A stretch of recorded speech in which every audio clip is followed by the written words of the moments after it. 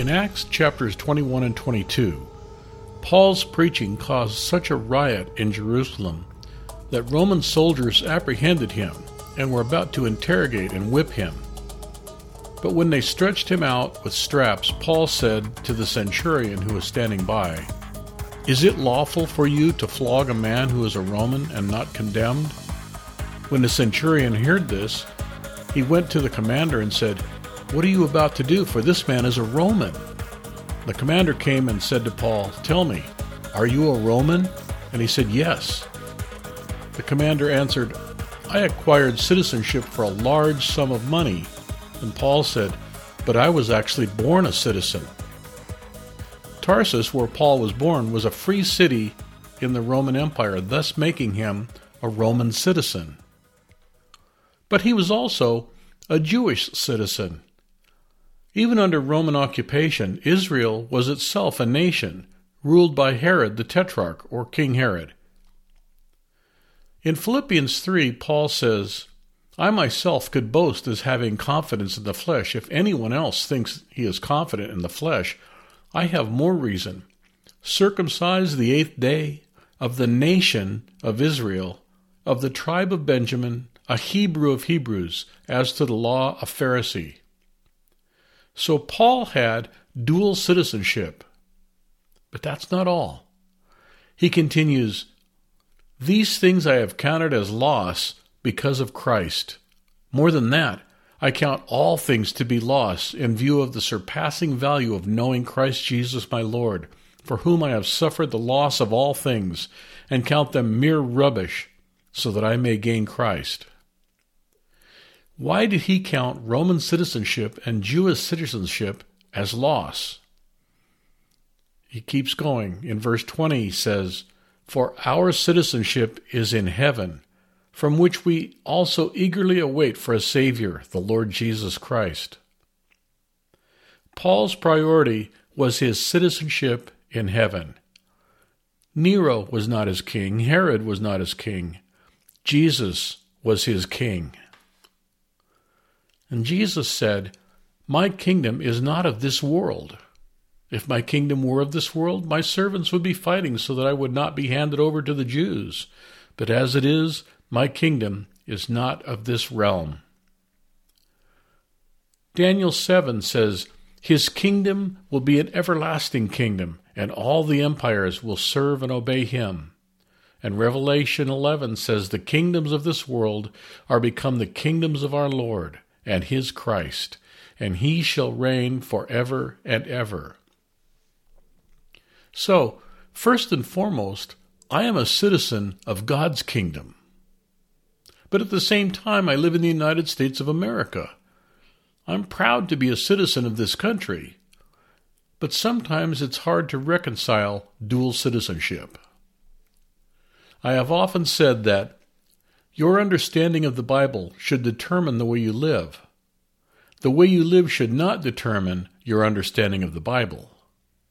If your lifestyle doesn't line up with Scripture, you have one of two choices: change your lifestyle or change your view of the Scripture. The same thing applies to faith and politics. I am a Christian first, an American second. Your faith must determine your politics. Your politics must not control your faith. I believe in voting. I have voted in every election since I was 18. I believe you should vote.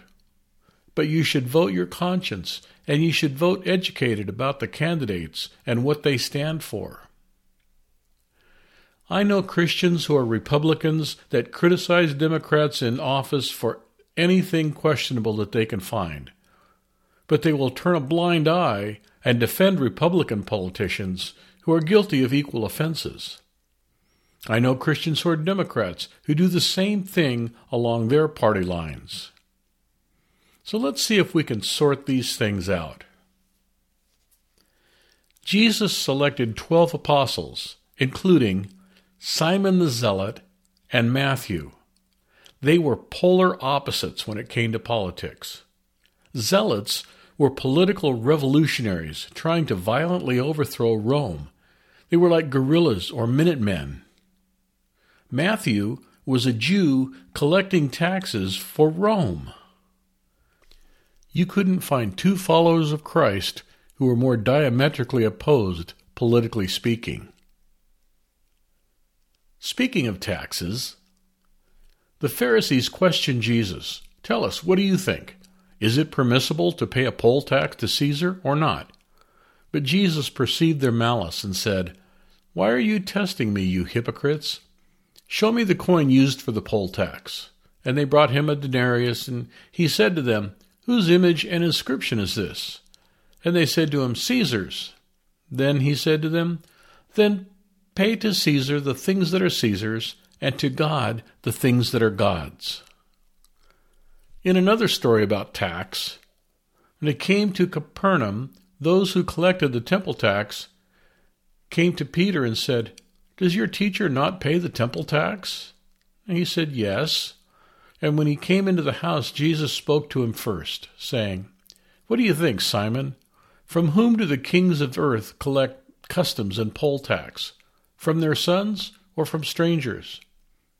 And when Peter said, From strangers, Jesus said to him, Then the sons are exempt. However, so that we do not offend them, go to the sea and throw in a hook and take the first fish that comes up.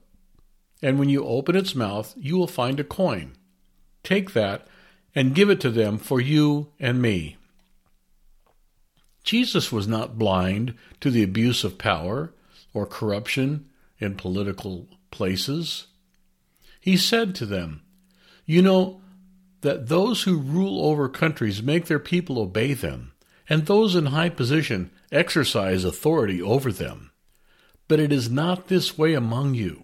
Rather, whoever wants to be prominent among you shall be your servant, and whoever wants to be first among you shall be servant of all. For even the Son of Man did not come to be served, but to serve, and give his life as a ransom for many. He's saying, you are subject to a different authority. You are part of a different economy. So how are we to view human government? Well, 1 Timothy 2 says, First of all, I urge that requests, prayers, intercession, and thanksgiving be made on behalf of all people, for kings and all who are in authority, so that we may lead a tranquil and quiet life in all godliness and dignity. And Romans 13 says, Every person is subject to the governing authorities, for there is no authority except from God, and those which exist are established by God. Therefore, whoever resists authority has opposed the ordinances of God, and they who have opposed will receive condemnation upon themselves. Peter says in his first letter, Submit yourselves for the Lord's sake to every human institution, whether to the king as one in authority or to governors as sent by him for the punishment of evildoers and the praise of those who do right. For such is the will of God, that by doing right you silence the ignorance of foolish people. Act as free people, and do not use your freedom as a covering for evil, but use it as bondservants of God. Honor all people, love the brotherhood, fear God, honor the king. Those are pretty deep words from the apostles. So who was this king that the first Christians were told to submit to and pray for? The emperor of Rome during the book of Acts was Nero. Maybe you've heard that expression, while Nero fiddled, Rome burned. In 64 AD, a great fire ravaged Rome for 6 days, destroying 70% of the city and leaving half its population homeless. Nero accused Christians of starting the fires to remove suspicion from himself. Many Christians were arrested and brutally executed by being thrown to the beasts in the arenas. Some were crucified. Some were burned alive. They were taught to pray for this man. Since I became a Christian, I have been obligated to pray for Lyndon Johnson, Richard Nixon, Gerald Ford, Jimmy Carter, Ronald Reagan, George Herbert Walker Bush, Bill Clinton, George Bush, Barack Obama, Donald Trump, and Joe Biden. I voted for some of them, and some of them I did not. I agreed with some of them on certain issues. Some I could find little at all to agree with. None of them were perfect, and most of them have disappointed me somewhere along the line. But I have prayed for each one because the Scripture commands me to. I admit that for some, I have had to pray that they would become true believers in Christ. Though all of them profess some kind of faith, I'm not sure it's the same faith I adhere to. I have prayed that they would hear from God and submit to Him, and I have prayed that He would deal with them if they were not submitted to Him. I have prayed for godly leadership in this land, remembering that I am a citizen of a greater eternal kingdom, and I have determined I will obey the laws of the land. But what if the laws of man are in conflict with the laws of God? First of all, we can vote, write to our representatives, and speak out against injustice. We can boycott corporations who have anti-Christian policies and refuse to support those who are in conflict with God's principles. But if man's laws remain in conflict with God's laws, we must make a choice, and it can be a costly choice. In Acts, the disciples were commanded not to speak and teach at all in the name of Jesus. But Peter and John answered them, "If it is right in the sight of God to listen to you rather than to God, make your own judgment. We must obey God rather than men." The disciples had a direct command from Jesus Himself to preach the gospel, and they were prepared to suffer consequences for their obedience to Jesus and their disobedience to civil authorities. Shadrach, Meshach, and Abednego said to the king, "Nebuchadnezzar, we are not in need of an answer to give you concerning this matter. If it be so, our God whom we serve is able to rescue us from the furnace of blazing fire. And He will rescue us from your hand, O king. But even if He does not, let it be known to you, O king, that we are not going to serve your gods, nor worship the golden statue which you have set up." The 3 young Hebrews would not worship the statue because it was in direct conflict with the law of God, and they were willing to die for their beliefs. Notice that these believers from both the Old and New Testament were disobeying civil law when it was in conflict with God's law. They did so without seeking revenge or resulting to violence. Some issues are difficult to sort out as far as our response. Abortion is perhaps the number one controversy of our day. I believe abortion is wrong. I vote for pro-life candidates, and I thank God for the recent Supreme Court decision overturning Roe v. Wade.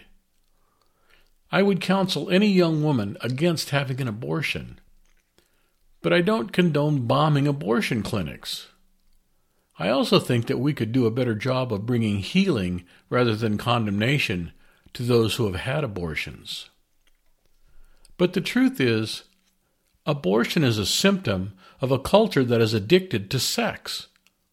If we don't teach our daughters that their worth is not based on their sexuality, that they don't need to imitate the pop stars who flaunt their sexuality, if we don't teach our sons that women are not sex objects to be used, if we don't give a reason for sexual morality, abortion will not go away.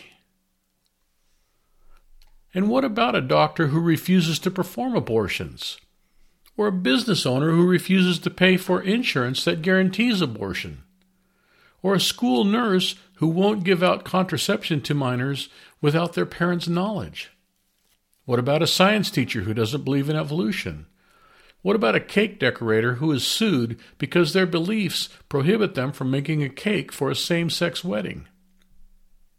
Some Christian actors have a hard time getting work if they don't toe politically correct lines because of their religious convictions. It can cost some believers their jobs or businesses to stay true to their convictions.